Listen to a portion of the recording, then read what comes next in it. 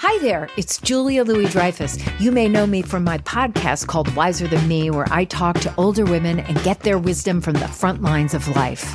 I was amazed by how many people told me our show made them look forward to getting older, which is why I'm here to talk about season 2 of the show. Sally Field, Billie Jean King, Beverly Johnson, Ina Garten, Bonnie Raitt, just to name a few. All hail old women. Wiser Than Me season 2 is out now from Lemonada Media. That's not just the sound of that first sip of Morning Joe. It's the sound of someone shopping for a car on Carvana from the comfort of home. That's a good blend. It's time to take it easy, like answering some easy questions to get pre-qualified for a car in minutes. Talk about starting the morning right. Just like customizing your terms so your car fits your budget. Visit Carvana.com or download the app to experience car shopping the way it should be. Convenient, comfortable.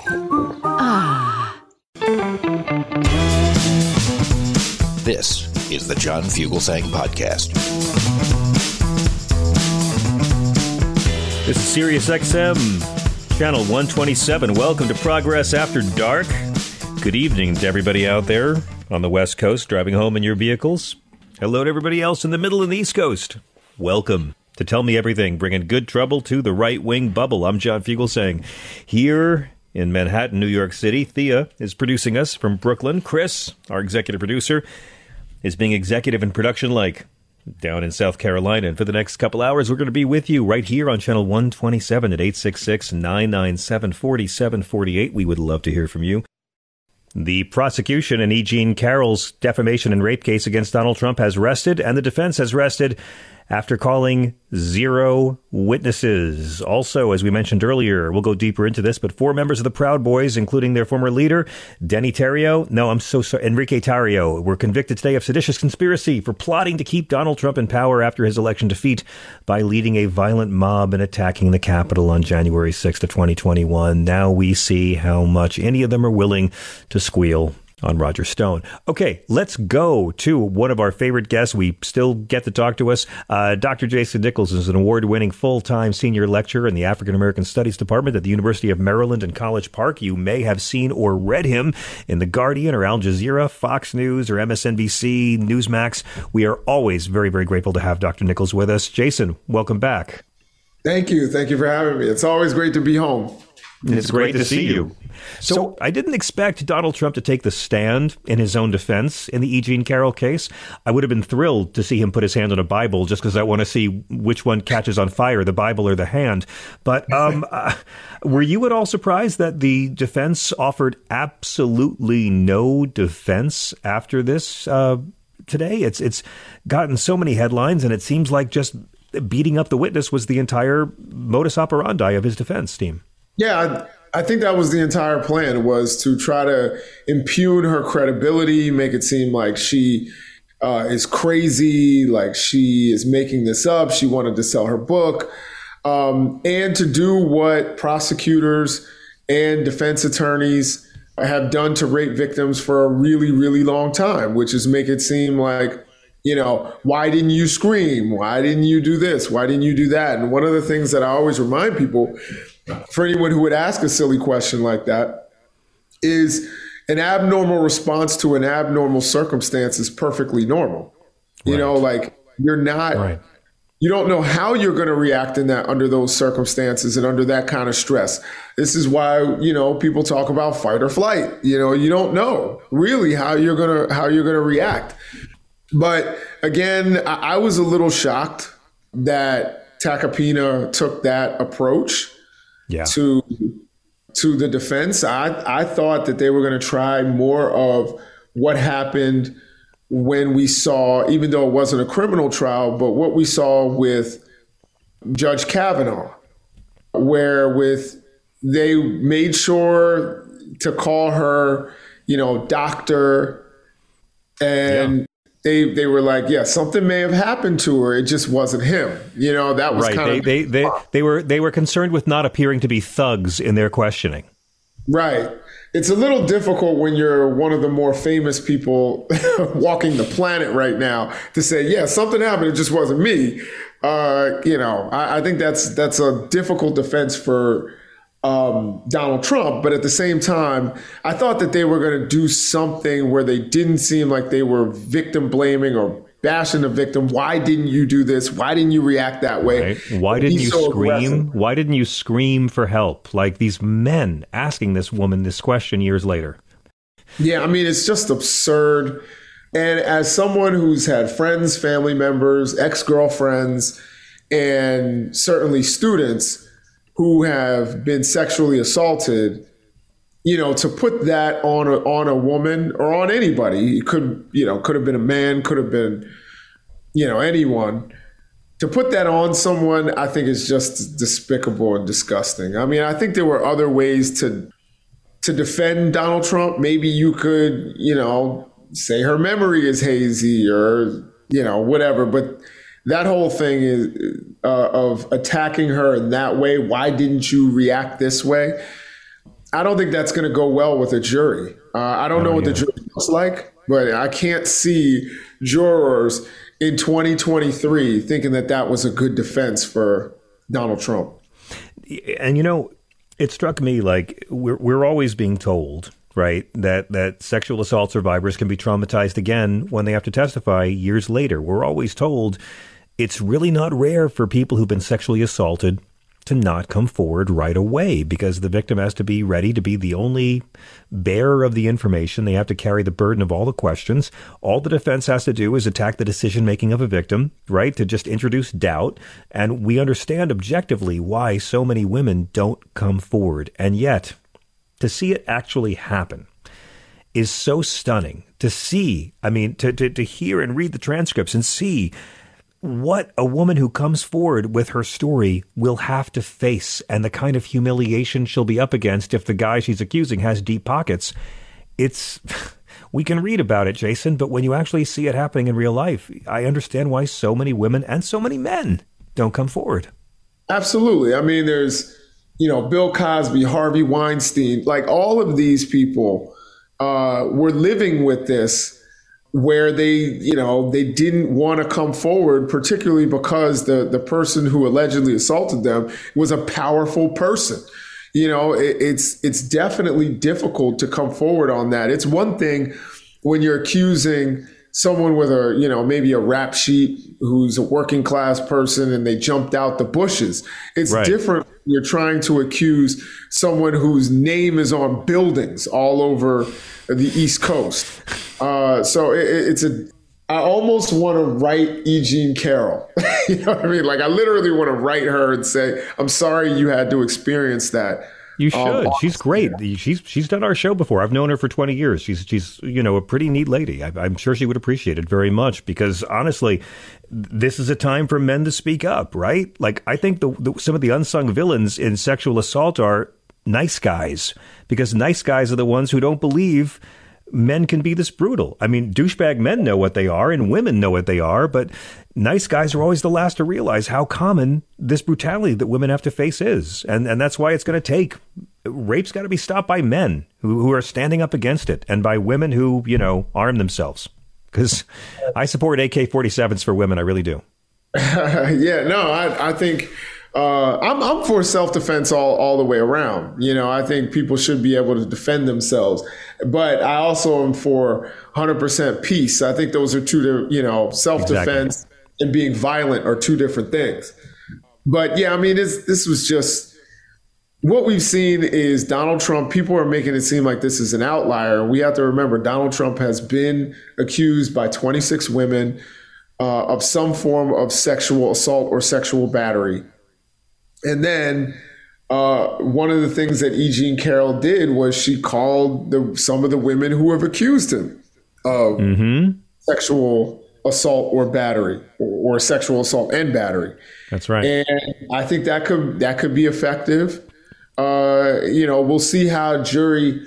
It's really difficult when you have a famous person. You know what I mean? Like people think they know that famous person. Mm-hmm. And whether you like Donald Trump or not, you're like, well, no, I know he wouldn't do that. And it's like, no, you don't. You don't know that person. But it's also it also speaks to this broader right wing trend. It's nothing new, but it's still shocking to see it of always having to demonize the victim, right? Like we see it with the E. Jean Carroll case. We saw it this week when Governor Greg Abbott announced his $50,000 reward for info on the criminal who killed 5 illegal immigrants Friday. He didn't say 5 men, women, and children. Didn't say 5 people. Didn't say 5 souls. Had to say 5 illegal immigrants. And of course, we're seeing it now in the way the right wing is mobilizing to defend the man who committed homicide on Jordan Neely on the F train in New York City. It seems like they'll talk stand your ground all day until it comes to some kind of brutality they agree with. And then suddenly that's the moral choice. Absolutely. And, you made me think of, I was just reading about this lieutenant governor in North Carolina who actually called the students, the survivors of Marjory Stoneman Douglas High School, Parkland. He called them spoiled little bastards and media prostitutes, spoiled, angry, know-it-all children. I mean, these are kids who watch their friends get slaughtered. And this guy is probably going to win the Republican nomination, in the state of North Carolina. I mean, it's ridiculous. This guy could become the governor of the state. And that's how he feels about young people who are victims and who are probably still dealing with the trauma of seeing their friends get shot up, their classmates, their teachers. So, I mean, there's just like this heartlessness. And it's funny. To a weak person, to a weak man, that kind of cruelty comes off as strength, right? I mean, that's how fascism always sells itself. We'll be mean. We'll beat up those on the bottom. We'll just be as cruel as possible to the most powerless. We'll have a pass for the people who actually outsource your jobs overseas. The wealthy, they're the job creators. The ones who are telling you why your country's going to war or why your job had to go to China, they're fine. We'll cut their taxes more. The polluters that are poisoning your air and water, we'll cut their taxes and give them subsidies. We'll only beat up on the underclasses to make you feel like we're fighting for you because you should be scared out there of those poor people. And that's the racket. That's every fascist society ever. We're watching them trying to have it take root here every day. So tonight, I actually, right before, I got on here, I was on Fox. So I was on Fox in the 8 o'clock hour, the old guy spot. Right on. And I was on there with Lawrence Jones, who I actually like. I actually really like Lawrence Jones as a person. And I know he's doing a job. But one of the things that I was seeing as, I was there waiting to go on, and it's the only time I would ever watch Fox. I'm in the green room. And it was just so much fear mongering. It was just like New York City is so horrible. You're going to get mugged when you walk out of the street. Or when you walk out of your apartment or your house, you're going to get mauled by a rat, robbed by a homeless person, spat on by, it was just like crazy. And it's like New York, I kept saying this on air because we talked about this very issue that we're embarking on right now. It's like New York is the safest big city in America. New York is the 9th safest big city in the world. We are below the national average for violence. New York's not even in the most 10 dangerous cities in the U.S. Oh, not even close. I don't think it's in the top 30, if I'm not mistaken. Mm-hmm. And I'll tell you this. New York City, by the way, crime is going down. I don't agree with Mayor Adams on everything, but crime is actually trending downward year to date. It's down about 5.6% overall. Subway crime is down 9%, making it seem like the way that they're trying to spin this is there's so much crime and vigilantes are like they're trying to make the taxi driver, argument. Of course. This guy just stood up. And here it was with a person who was suffering mental illness. Again, I'm not going to use the word murder only because murder is a legal term and I'm not a lawyer. I'm only using the word because a coroner used the word homicide, doctor. Homicide, so just so you know, Carter used the word homicide. I get to use the word murder, I think. I think that's how the rules work. Yeah, I wrong, use I'll the take word it back. homicide because homicide is a medical term, and that I Okay. know. Okay. I'm not using murder because I don't know if it's manslaughter. All I know is only one crime took place on Tuesday night on the F train. Only Right. one crime we know of took place, and it wasn't any crime committed by Jordan Neely. I mean, Not at all. we know he shouted. I've been riding these subways over 35 years. I've seen every kind of mentally ill person having a very public, loud fit. I have seen people do disgraceful, horrible things. I've never seen anyone in 35 years do anything that would require being put in a chokehold until they die. And yet, the only crime was committed was the homicide, and the man who committed it was not even detained. They just let him go. Yeah.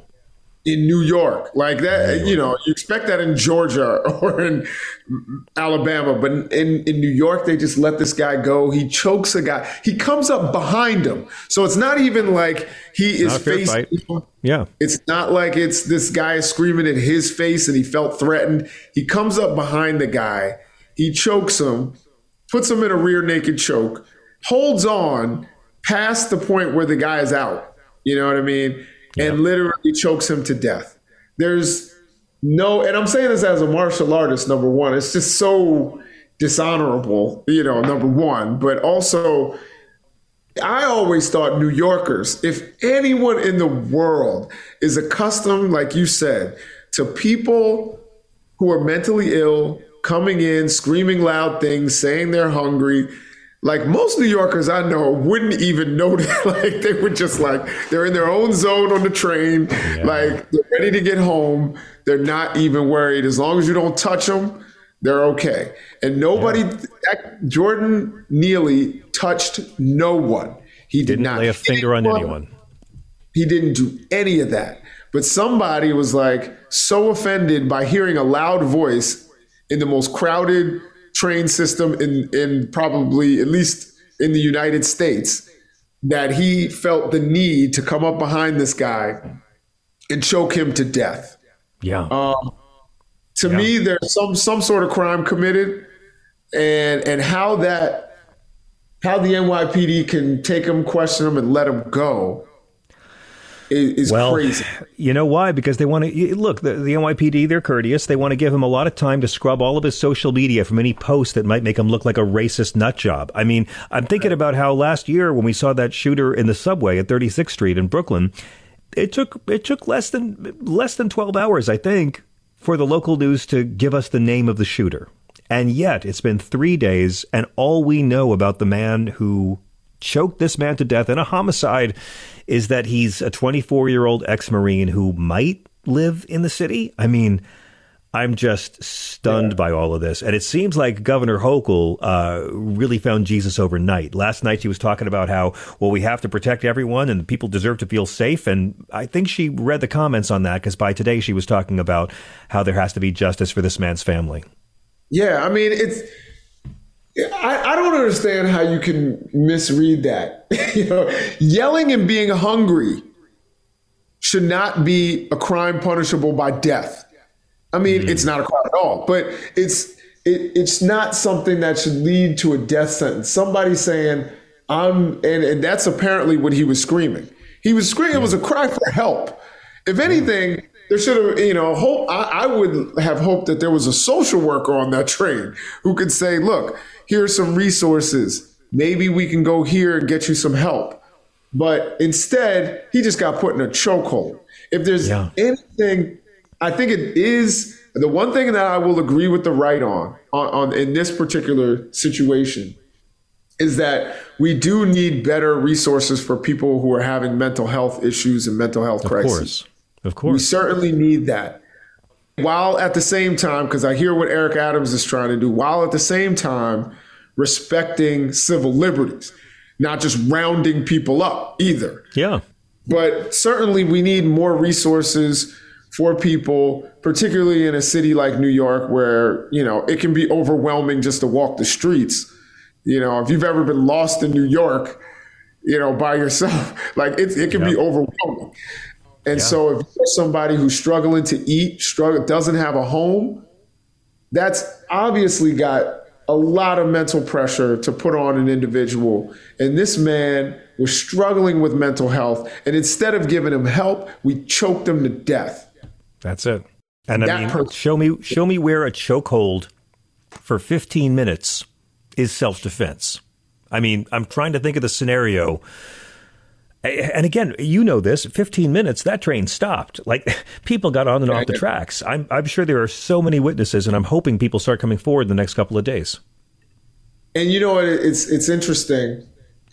Just to if you know how to apply a choke, and I'm saying this as a martial artist or someone who used to practice martial arts, if you know how to apply a choke, you can do it where you don't have to hurt somebody. And a lot of times it can be safer than throwing strikes. Like if we were out at the bar and you got a little too drunk, I might put you in a chokehold. I'm not going to start raining down blows on you because I care about you and I want you to be safe. This guy was trying to choke this guy to death. Yeah. And the other thing is there's a reason why police don't do chokeholds, because of this very issue. First of all, it is impossible, literally impossible, to not resist being choked. So if you're trying to calm somebody down, sometimes a chokehold, particularly when you're squeezing. You're right.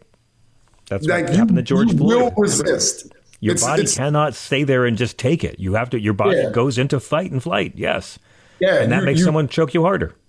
Exactly. So it's just like the reason why a human being can't drown themselves, why you have to like tie a brick or something to your leg. Exactly. You will resist being choked. There's no way to say stop resisting and choking somebody's neck. And then there is a time clearly where this guy stops resisting. Yeah. And he kept choking. And so to me, that's a crime. I think this guy, I don't know what his issues are, but he certainly should be held accountable for this. Well, we're going to find out his issues very, very soon. They're already calling him the Subway Strangler in New York, and I approve of that because his name has been unofficially released. If you search on the internet, people have sent in saying, I recognize him from my high school. He's apparently a guy from Long Island. I don't want to say his name on the air because then it might not be the real guy. But we're about to learn a whole lot, I think, in the next few days about this nameless fellow our right-wing friends have been defending. And let's just hope that he's the new George Zimmerman. It's like here's what you defend. Let's now get to own all of his other behaviors. Bernard, there's been generations of this. Bernard Goetz, it goes way back where there's this kind of, again, the taxi driver white fantasy of killing, unruly black people. And in this particular situation, it was just a desperate man with a mental health issue. Who really just needed a social worker. That's what that guy needed. I'll tell you, the guy they say did it grew up in Islip, New York, which is a town over from where I grew up, and I knew plenty of guys that would try to get away with this. We're going to take a quick break. We'll be right back after this. CarMax is putting peace of mind back in car shopping by putting you in the driver's seat to find a ride that's right for you. Because at CarMax, we believe you shouldn't just settle for a car. You should love your car. That's why every car we sell is CarMax certified quality, so you can be sure with upfront pricing that's the same for every customer. So don't settle. Find love at first drive and start shopping now at CarMax.com. CarMax, the way car buying should be. This episode is brought to you by Philo. Do you love TV? Do you love saving money? Then Philo is your solution. Philo has shows, movies, and live TV for just $25 a month. You can even try it for free with their 7-day free trial. No contracts, no commitments, no hassles. Just a better way to watch TV. Never miss a minute of shows like the hit docuseries Where is Wendy Williams? Or classics such as Friends. If you can't get enough TV, then there's no better way to watch. Philo has more than 70 channels like BET, MTV, and AMC.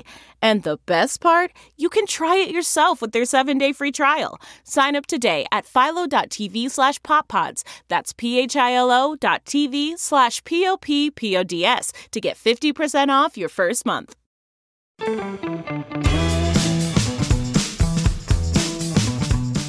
Welcome back.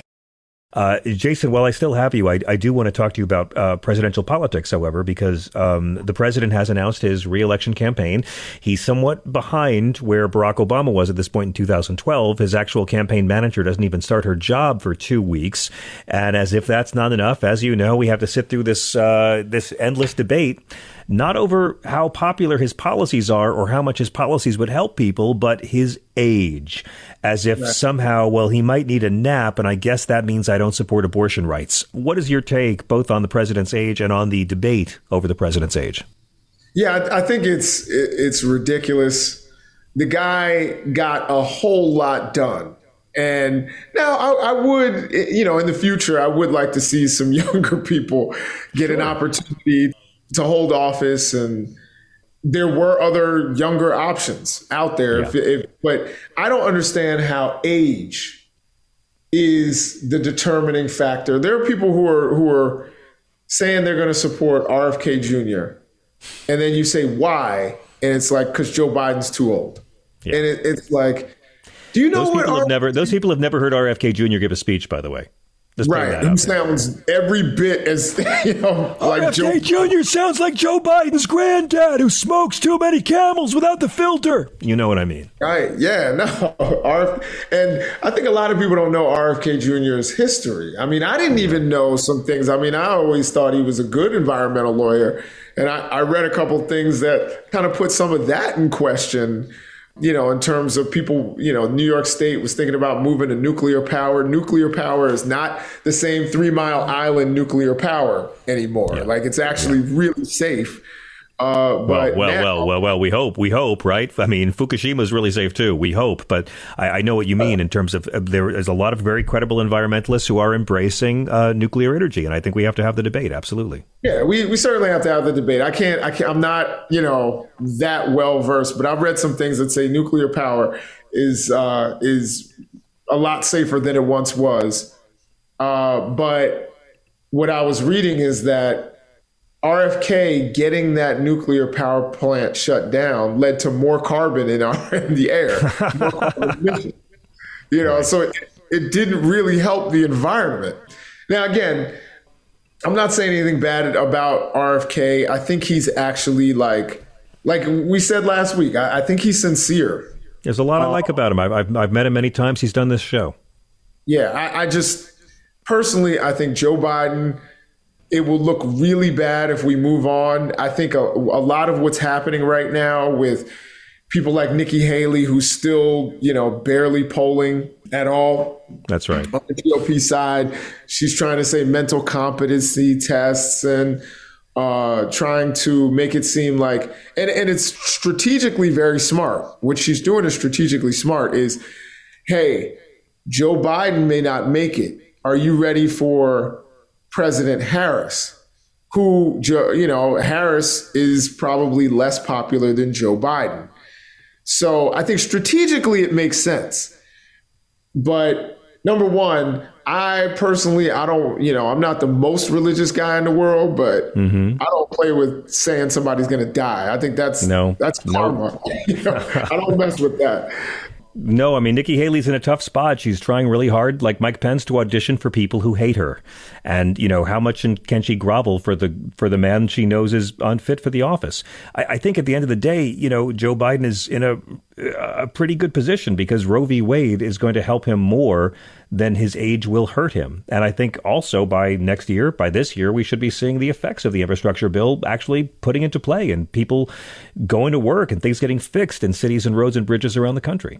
There'll be a lot. Yeah, I mean, and I think he's going to be helped by some of the policy that's being passed. I think North Carolina is going to pass a veto-proof abortion ban. That's right. I think people are going to be up in arms about that because whenever they put it up for a referendum, we know how it turns out. We saw how it turned out in Kansas, a state that is far more red than North Carolina. North Carolina is a purple state, basically.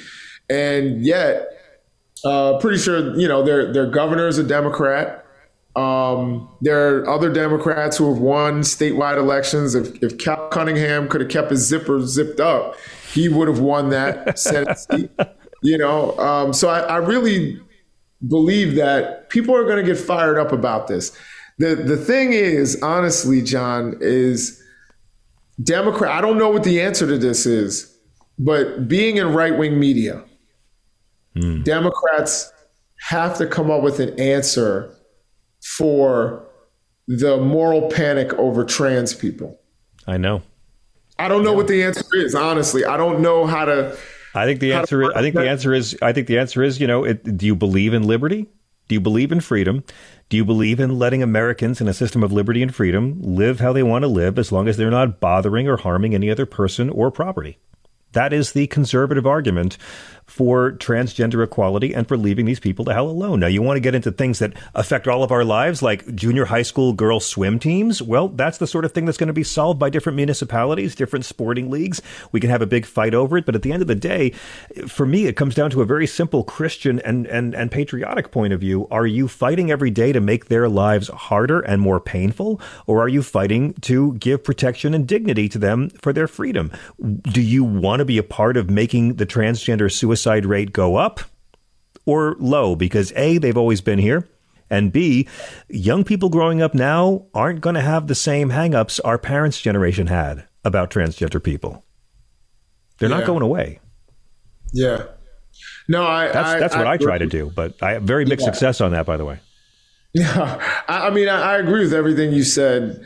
I think one of the things that they're trying to make an issue is young people transitioning before they're 18 or, right.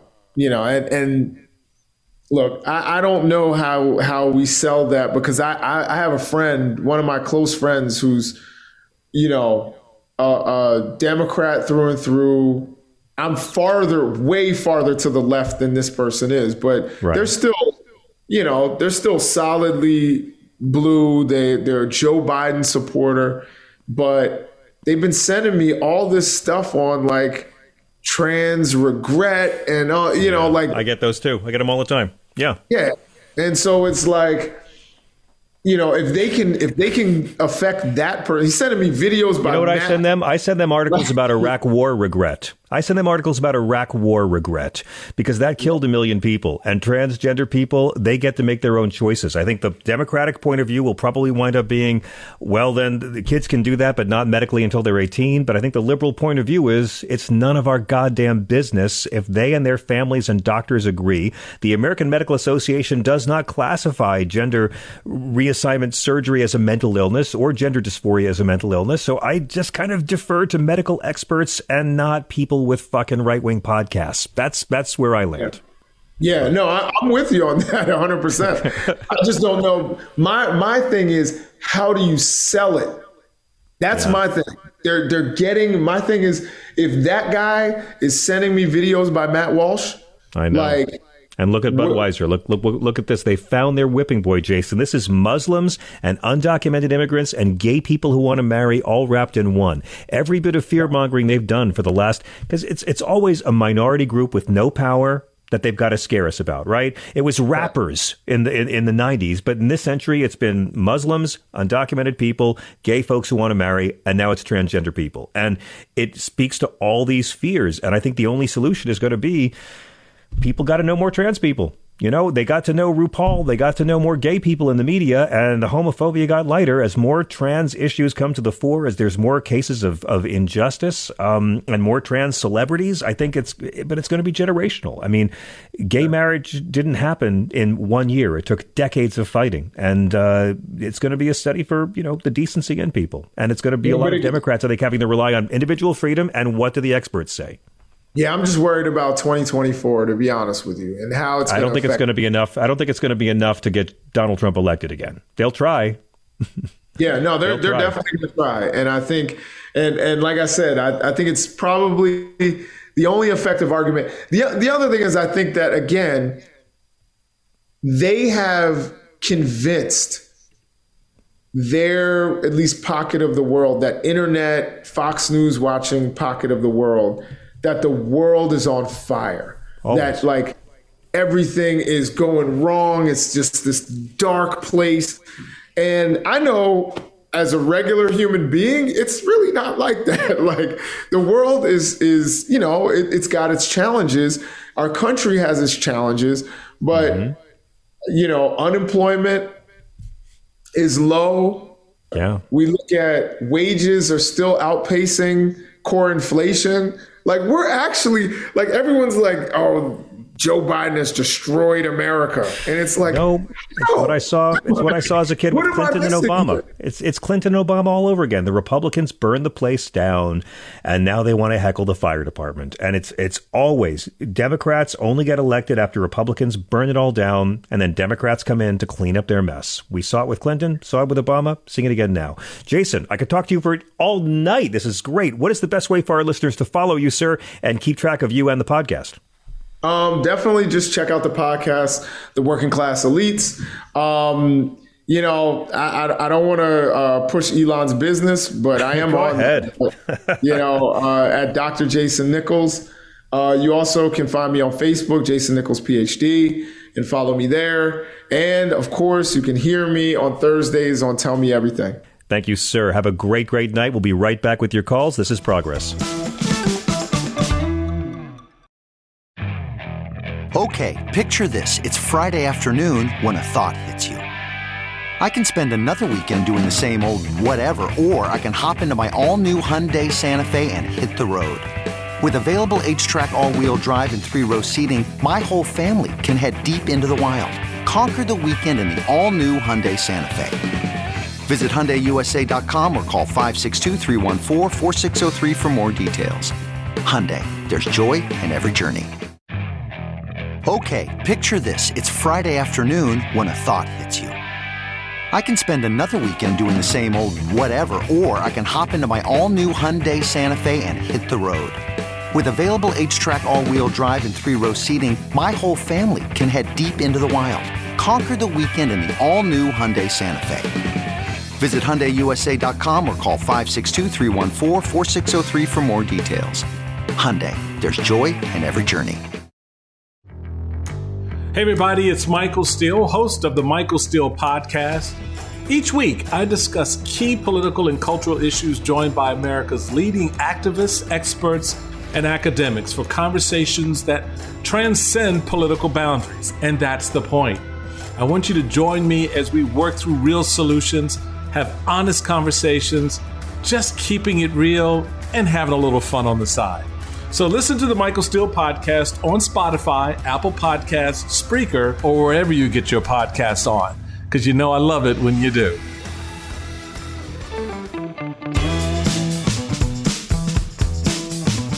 Welcome back. Winston Churchill famously called Russia a riddle wrapped in a mystery inside an enigma. And those words, which have been abused in so many other contexts, do seem quite true in the context of the war against Ukraine. The most serious geopolitical crisis since World War II, the first time a country's pretty much tried to erase a sovereign nation off the map since the Nazis. Vladimir Putin thought he could overtake Ukraine in a matter of weeks, and instead has put his regime and Russia's economy in danger of destruction. The ICC's issued an arrest warrant for Vladimir Putin. So many sanctions have been levied against the regime. Businesses have pulled out, and yet the conflict in Ukraine only continues to escalate. Owen Matthews is a British journalist, historian, and Russia watcher. He writes regularly for Britain's The Spectator. He began reporting from Russia in the mid-90s. He was head of Newsweek's Moscow bureau from 2006 to 2012, and he has written a book astonishing in its analysis and scope. It draws on over 25 years' experience as a correspondent in Moscow, his reporting from Ukraine and Russia in the first 6 months of the war, as well as his own family ties to both Russia and Ukraine. The book is essential. It's called Overreach, the inside story of Putin and Russia's war against Ukraine, featuring accounts of current and former insiders from the Kremlin and their propaganda machine, as well as the testimony of captured Russian soldiers and on-the-ground reporting from Ukraine. It's a great pleasure to welcome Owen Matthews to SiriusXM. Hello, sir. Hi, John. Great to be on. Great to have you with us. I know you're in Italy, and we're very, very grateful that you would join us.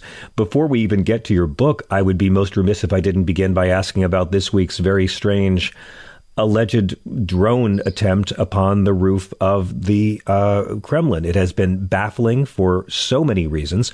And it's one of those scenarios that's cropped up so many times during this conflict where I don't know if I should believe what the Kremlin's telling me or what the Western propaganda is telling me. What was your response, sir, when you, on this book tour, saw this very strange story about a little thing that hit the top of the Kremlin? Yeah, you're absolutely right, John. It's there's been a lot of disinformation and a lot of ambiguity about Ukrainian strikes inside Russia.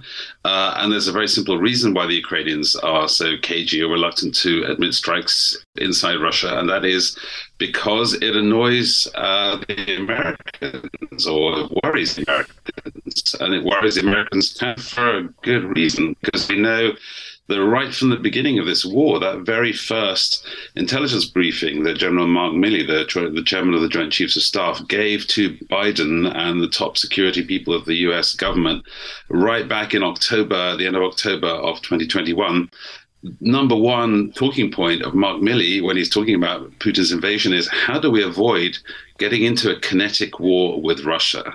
So, in fact, every time Ukraine hits a target inside Russia, especially a target as potentially high profile as the Kremlin, that's worrying for Ukraine's backers. And the U.S. State Department, the CIA, have repeatedly warned publicly and privately the Ukrainians of the dangers of that escalation. So it's kind of not surprising that the Ukrainians denied it. The question is, was it really the Russians or not? And the answer to that is, I think you kind of have to look at how they played it on their own media. So let's say, for the sake of argument, that this is all a setup. The Kremlin attacked itself in order to escalate the war, in order to, whack Zelensky, a variety of reasons, declare a state of emergency. None of those things actually have happened, and certainly there hasn't been a state of emergency. The video footage of that drone strike was not played on Russian nightly news. So you would think if the Russians did this as a kind of provocation, they would, big it up, right? They would at least play the drone strikes. They did repeat the Kremlin spokesman's announcement about denouncing this as an assassination attempt against Putin. But there's been no state of emergency, and actually the Russians have started to kind of downplay it. So because the Russians have been downplaying it rather than up, that to me somewhat suggests that it was not the Russians. But again, it's such a hall of mirrors with this stuff. It doesn't necessarily mean that it was the Ukrainians officially, by the way. Right. So there's actually a third explanation. It was the Kremlin that bombed itself. It was the Russians bombing. It was the Ukrainians bombing the Kremlin, or it was Ukrainians or Ukrainian sympathizers that are not sort of necessarily 100% official. And exactly. But that's something that I guess we'll know a long time after the end of the war, when the final draft of history is when the full history is written. Yeah, we're waiting for that full history being written on so many subjects, but you're exactly right. I found it rather curious hearing American officials suggesting all over the place that this was a false flag operation. It didn't seem on brand for this Kremlin to make Putin look weak, to make Putin look vulnerable, to make him look susceptible to some kind of assassination attempt on his own roof. Right, exactly. But that said, the Russians have done some pretty egregious things to themselves. There have been a lot of false flag operations. And in fact, I reported one myself back in 1999. Back at the beginning, when Putin just became prime minister, there was a series of mysterious apartment bombings in which over 300 people were killed in the autumn, in the fall of 1999. And that was the Prime Minister Putin back then. That was his reason to whack Chechnya. And more and more evidence has emerged that was not Chechen terrorists that blew up those buildings, that it was actually the FSB, the Russian State Security Service, that actually murdered those Russians totally cynically. They literally made this murderous false flag operation. So it's not like I wouldn't put it past the Russians to stage a provocation. That is definitely part of their modus operandi. But indeed, in this case, it's such an admission of vulnerability, the fact that Ukrainians' drones can actually penetrate Moscow airspace and hit the heart of the symbolic heart of the Russian state. If I were like in a room at the FSB basement, someone like planning a provocation, that's not the obvious thing to do. I mean, that would be some, you would like, bomb a playground or sort of something, heaven forbid, of course. But I mean, it would be something more sort of outrageously, fascistic, because of course they constantly accuse the Ukrainians of being Nazis and fascists. It wouldn't be hitting the Kremlin. That is indeed an admission of weakness. I'm glad you mentioned the Chechen conflict, because I do think that that's integral to understanding Putin's means of ruling. And it's something that I think has been criminally underreported in many quarters of the West. I always wondered if Paul McCartney would have posed for a picture with Putin if he'd known the amount of civilians slaughtered, the amount of Russian troops sent to slaughter in Chechnya. And the narrative we've always been given in the States, as you know, is that there was deep humiliation for the Soviet Union after the collapse for years, and that Putin has sought to restore Russia as a true global power. And hence the campaigns in Chechnya, the campaigns in Georgia, Syria, Crimea, showing their new military might. What do we need to understand about the man and the regime? And is that narrative a fair one? Yeah, I think you're right on both counts. It's kind of forgotten how Putin came to power, and how his literal sort of first baptism of fire, in other words, the way that Putin became Putin, this sort of rather grey, uncharismatic young bureaucrat that was selected by a group of oligarchs around the former president Boris Yeltsin as a safe pair of hands, as they thought, as a kind of manager. How did this little, this sort of uncharismatic little sort of functionary suddenly become a hero and defender of Russia? Well, the answer is really simple. He started a war. He went to war and became this tough-talking war hero. So you don't have to. I mean, that's clearly the genesis of the whole thinking behind, Crimea and the Georgian invasion, Crimea, Syria, as you mentioned, and now the invasion. It's of the wholesale invasion of Ukraine. It's just cheap popularity. I mean, all authoritarian regimes, Orwell describes it brilliantly. If you want to get the people behind you, start a war, and that's Putin's modus operandi right from the get-go. He owes his power and popularity and image to a war that he started, or restarted, I would say. I mean, a war of conquest that Russia lost, that Yeltsin had lost. And, Putin shows up and sort of cleans house with incredible brutality. I reported on that war extensively. I was there 13 times in Chechnya, on both sides, on the rebel side and on the Russian side. And I saw it firsthand how the Russian army fights. And it was pretty brutal and extraordinary. I mean, I remember on the Chechen border back in September of October of 1999, with a bunch of drunk officers, and we all drank a lot of whiskey and vodka, and they sort of stagger out and they order a tank crew into their tank, and they just start shelling a Chechen village across the valley, just kind of for fun, kind of for target practice. And they were trying to set a hay barn on fire, which they eventually did. Literally just soldiers go, let's screw up that village, and they're sort of sitting on a bench drinking and laughing. There's the officers. So, I from what we see and read, and there's very little, unfortunately, first-hand reporting inside the Russian army that we can really take seriously or is objective. But it seems that kind of brutality, that casual brutality, just continues to get worse and more, and just on a larger scale now in Ukraine. It's clear from your book Overreach that Putin's perception was the West is weak and divided, and Europe is so dependent on our gas that we can use force to create a greater Russia. Most of the world, as you know, is kind of baffled by his official reasons. It's sort of like the WMDs with Iraq 20 years ago. Denazification? I mean, to me, that's been like his WMD lies. Yes, there's Nazis there, but there's Nazis here. There's Nazis in Russia. I mean, keep NATO from using Ukraine as an anti-Russian platform, or save the Russians in the Donbass region from genocide. I mean, we've heard the reasons. What did Putin think would happen here that did not happen?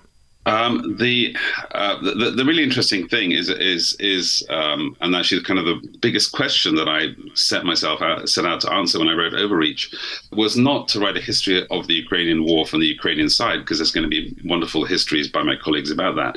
Exactly. For me, like, what happens in Ukraine is not the mystery. The mystery is like, what on earth happened in the Kremlin? How did we get here? What happened in the mind and in the inner circle of this man, Vladimir Putin, who basically single-handedly sort of led his country into this crazy war? And one of the really important things to bear in mind is that Putin and his two closest and oldest allies, this guy called Nikolai Patrushev, who's head of the Security Council, and Alexander Bortnikov, who's head of the FSB, are convinced, and have been talking about for years, are convinced of the fact that America is absolutely obsessed with regime change in Russia.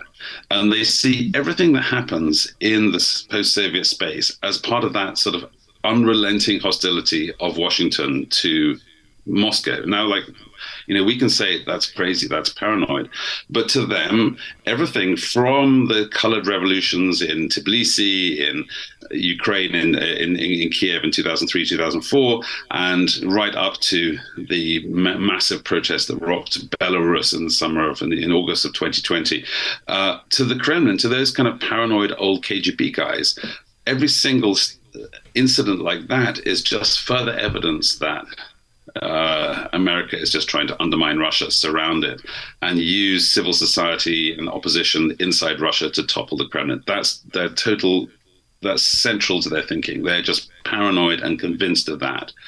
And in that sense, actually, are they at all correct? Are they at all correct in this paranoia?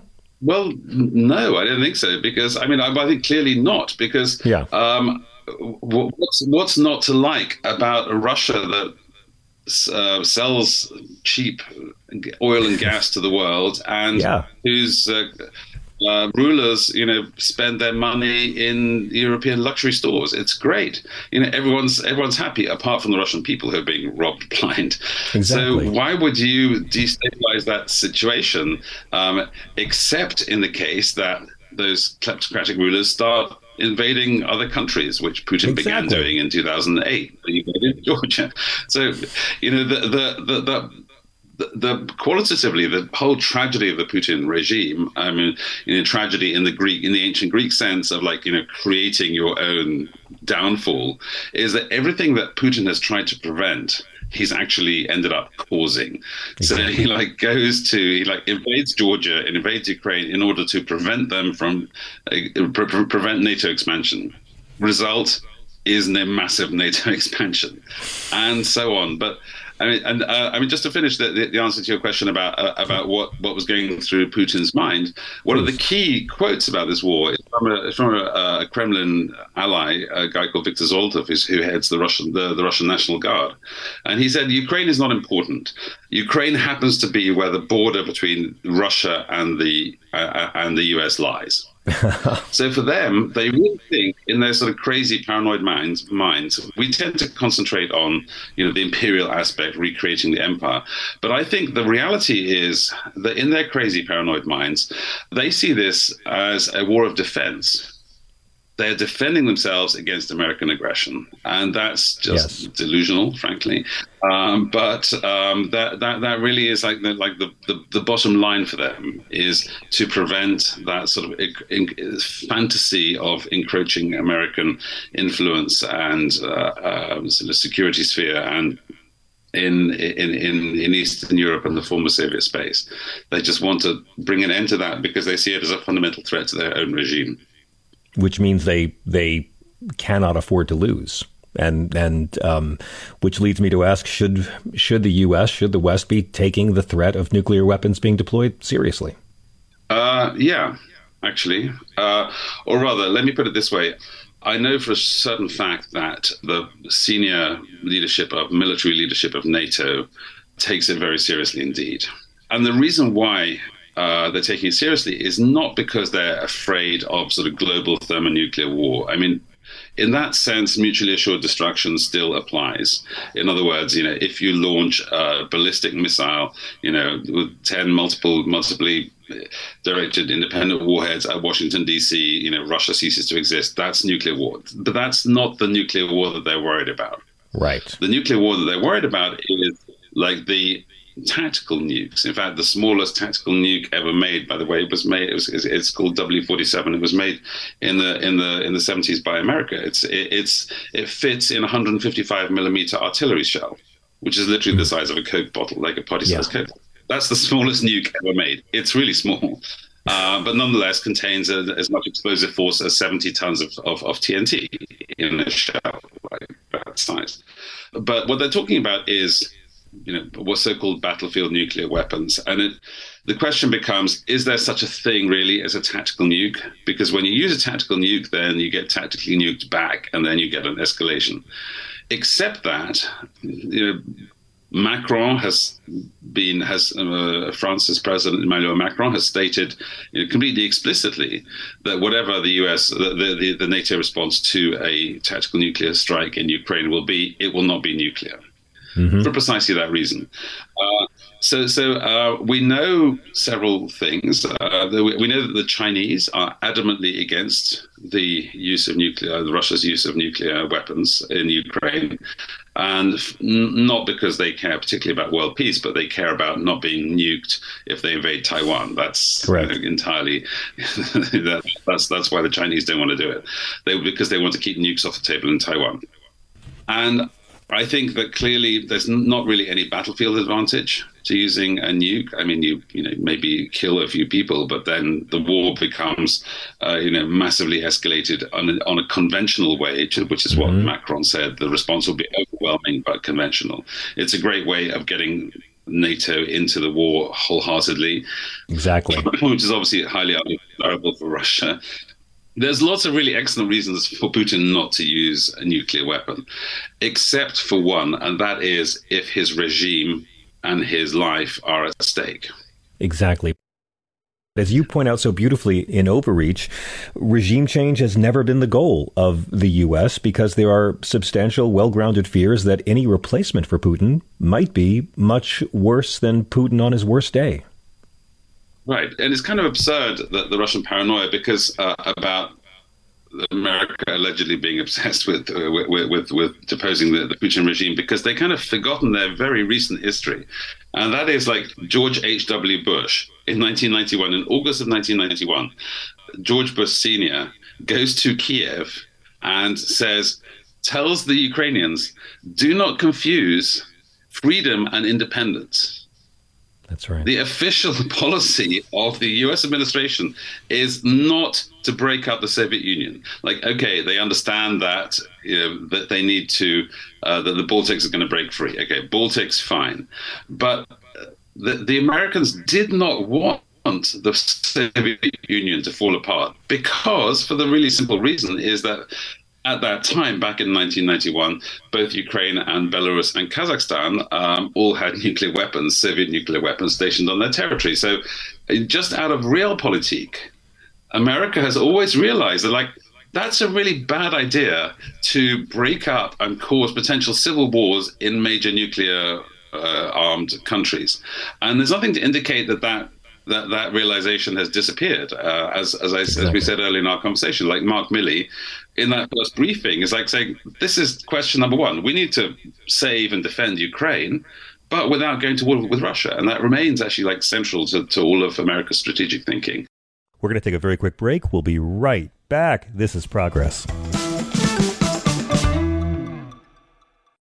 Achieving a gorgeous grin from home isn't a total mystery with Byte Clear aligners. Just don't be surprised if all of your sleuthing friends start asking, what's your secret? Begin by ordering your at-home impression kit today for only $14.95. Byte Clear aligners are doctor-directed and delivered to your door. Treatment costs thousands less than braces. Plus, they offer flexible financing, accept eligible insurance, and you can pay with your HSA FSA. Get 80% off your impression kit when you use code WONDERY at Byte.com. That's BYTE.com. Start your confidence journey today with Byte. What makes a life a good one? Is it the adventure you have? Or the friends you find along the way?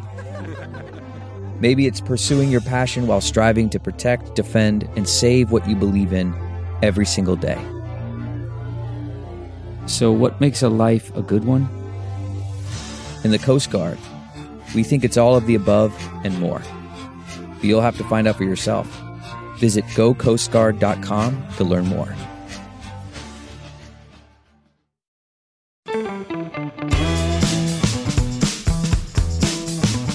I'm John Fugelsang. This is Progress After Dark. My guest is Owen Matthews. He is the author of the quite essential new book, Overreach, The Inside Story of Putin and Russia's War Against Ukraine.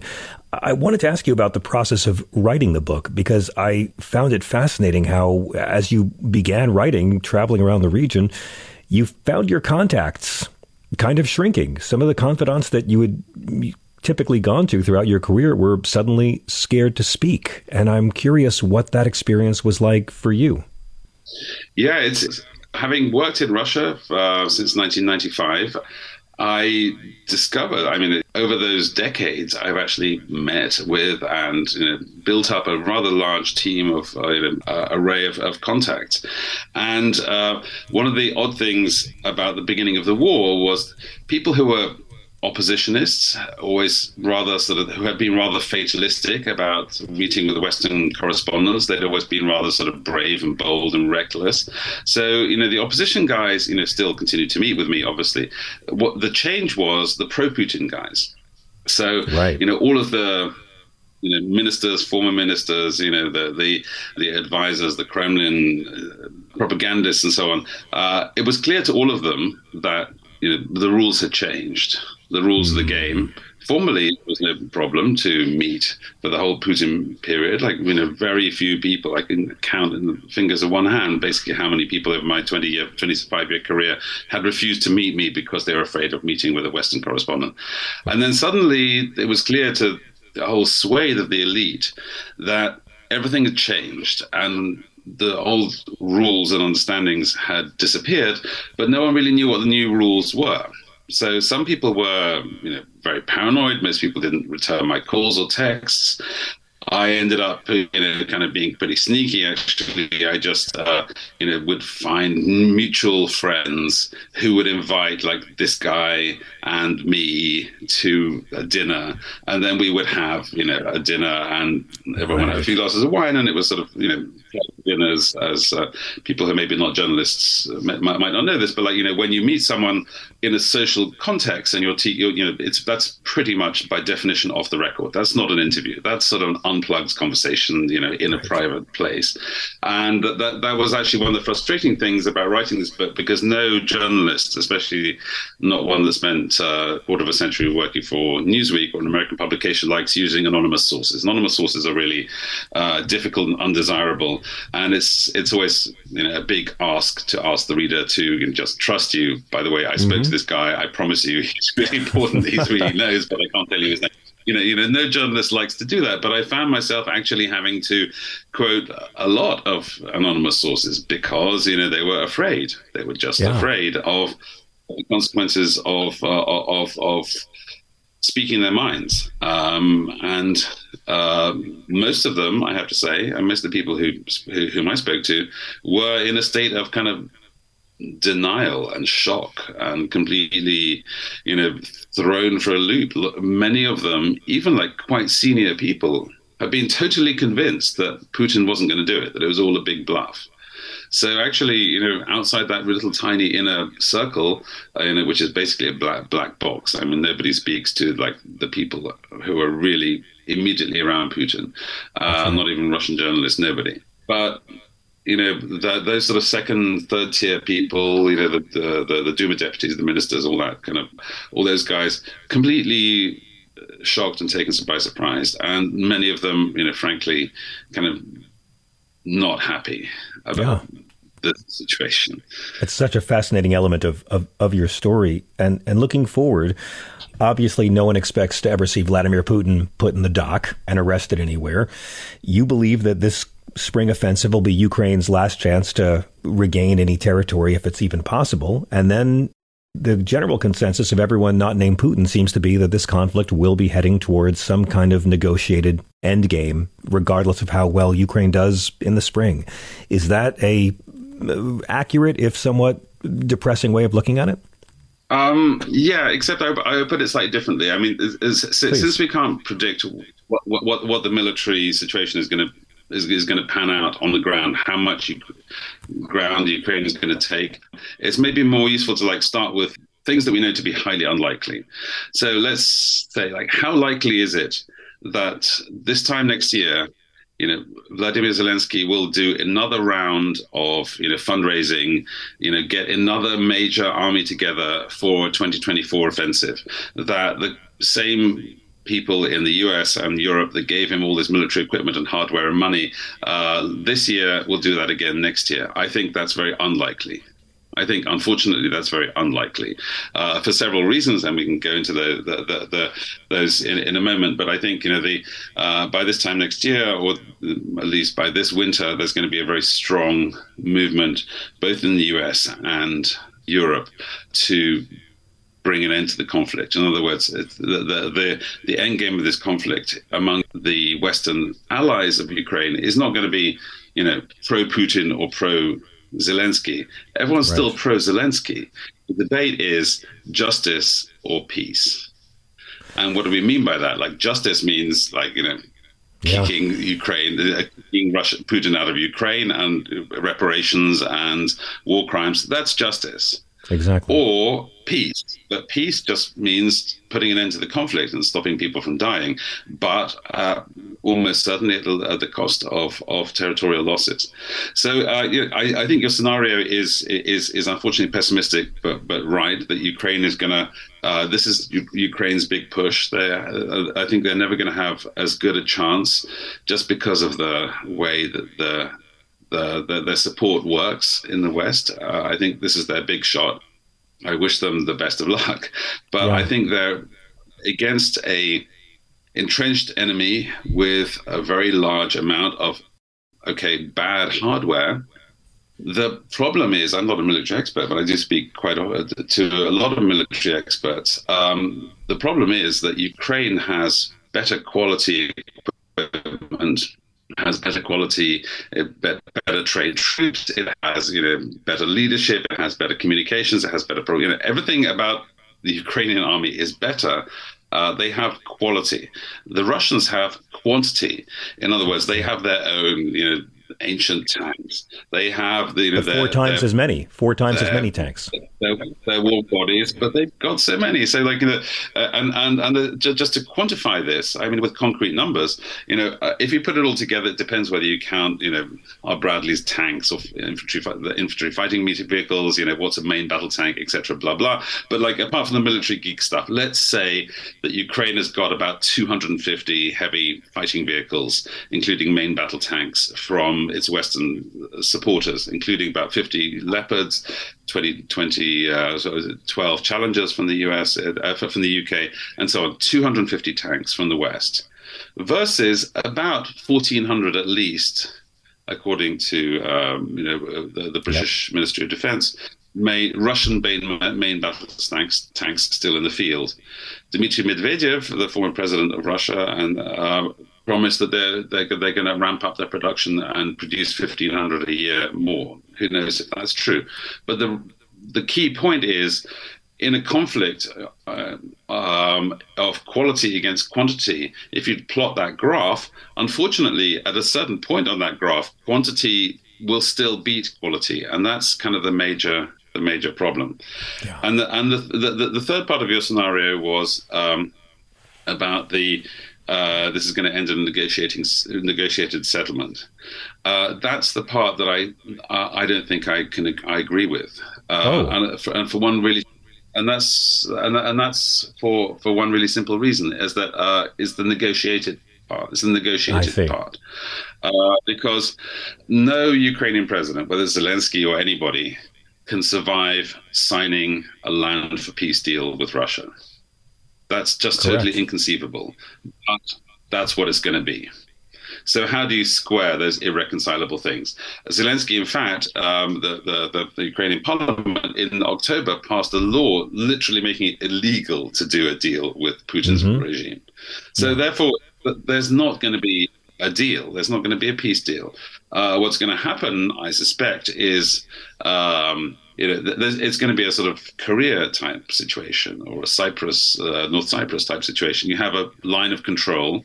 The fighting stops. There's a ceasefire, which then sort of becomes, essentially a new border. But there's no peace deal, and that's kind of bad for Ukraine. But the Ukraine can't really sign away any of its territory because so much blood has been spilled, and that risks a rewarding aggression. However, in practical terms, I think it's highly likely that Putin is going to hang on to quite a significant part of the territory that he's already taken, unfortunately, because there's no way to get him out of it, because Russia has nukes and the Ukraine doesn't. Ukraine doesn't. That's it. And I think you're completely right. You said whatever the end of this war, the Ukrainians will feel betrayed, that their land has been sacrificed to appease Putin. But unfortunately, in realistic military terms, I don't actually see any other serious outcome for the war than the eventual territorial loss for Ukraine. It seems like no matter how it ends, Putin will find a way to declare victory.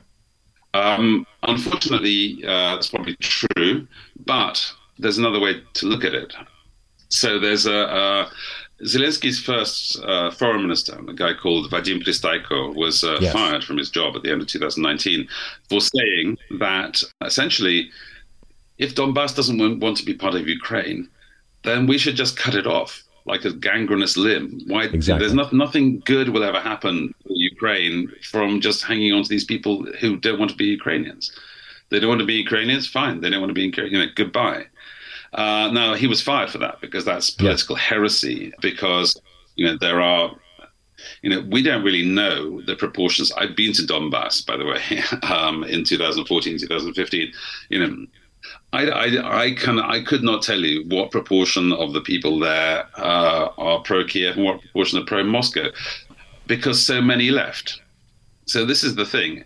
When you go there now, and several friends of mine, both Russian colleagues and a couple of brave foreigners, including Anne Niva from Le Point, have been on reporting trips to Russian-occupied Donbass, Mariupol, Donbass itself, Donetsk itself. They did not find more or less anybody who wanted to be liberated by Kiev. There were some people who were pro-Kiev, but they didn't really want the war to come back to their city and didn't want it to be fought over again in the case of Mariupol. And that's because all the pro-Kiev people are not there anymore. It's de facto ethnic cleansing. They've all fled. They've had 8 years. It's a horrific war zone. It's a total dump. This once prosperous part of Ukraine, it was once one of the most prosperous in the Soviet era, is just this sort of mafia-controlled, war zone, and any kind of smart person, whether they're pro-Kiev or not, has either left to Russia, to Ukraine. But the fact is that the people who are there right now are not pro-Kiev. That is really true, and that becomes a problem, a moral problem, because yes, okay, we can all totally agree that Crimea was illegally annexed in 2014. We can all totally agree that Putin's intervention in Donbass in 2014 was a mixture of freelancers, FSB proxies, security service proxies, Russian regular troops that were sent in when those guys actually failed to hold back the Ukrainian army. It was a Russian intervention in a sovereign country. That was bad. On the other hand, what does a war for Donbass really look like, or a war for the rebel republics of Donbass really look like? Are we in the business of spending blood and treasure, compelling people who do not want to be Ukrainian to be Ukrainian? Mm-hmm. Exactly. And that's really if you try and have that argument with my Ukrainian friends, they get very angry because they say no, it's Ukraine, it's our country. Yeah. Well, except the people who are there don't agree with you. I'm sorry, but they don't. So what are you going to do about them? Are you going to force them? You're going to say, yeah, but they've been brainwashed by Russian propaganda. Sure, they have. Yeah, definitely they've been brainwashed by Russian propaganda. But are you going to send the entire population to a re-education camp until they think that Kiev is great and want to be Ukrainian? So this is all to your point of Putin hangs on to some Ukrainian land. Actually, that doesn't spell disaster for Ukraine. By the way, Ukraine can be prosperous, democratic. They can rebuild their shattered country, on their own terms without those territories. It doesn't have to be a catastrophe. Blood has been spilled. Putin's aggression has been a little bit rewarded because he's hung on to these territories, but the territories are worth nothing. They're a wasteland. Yeah. The industry's been destroyed. Most of the people left. Ukraine can continue and thrive and survive and actually be secure if NATO offers security guarantees. Just build a barbed wire fence and move on. Just build a new future without those territories. That's unfortunately the situation they're going to be faced with. But what I'm saying is that it doesn't have to be a national catastrophe for Ukraine. From your lips, Owen Matthews, I could speak to you about this for hours. The book is essential. It's called Overreach, the inside story of Putin and Russia's war against Ukraine. Thank you so much for joining us all the way from Italy and for being so generous with your time. This book is dynamite, and I learned a lot. Thank you immensely. Thank you very much. My great pleasure, John.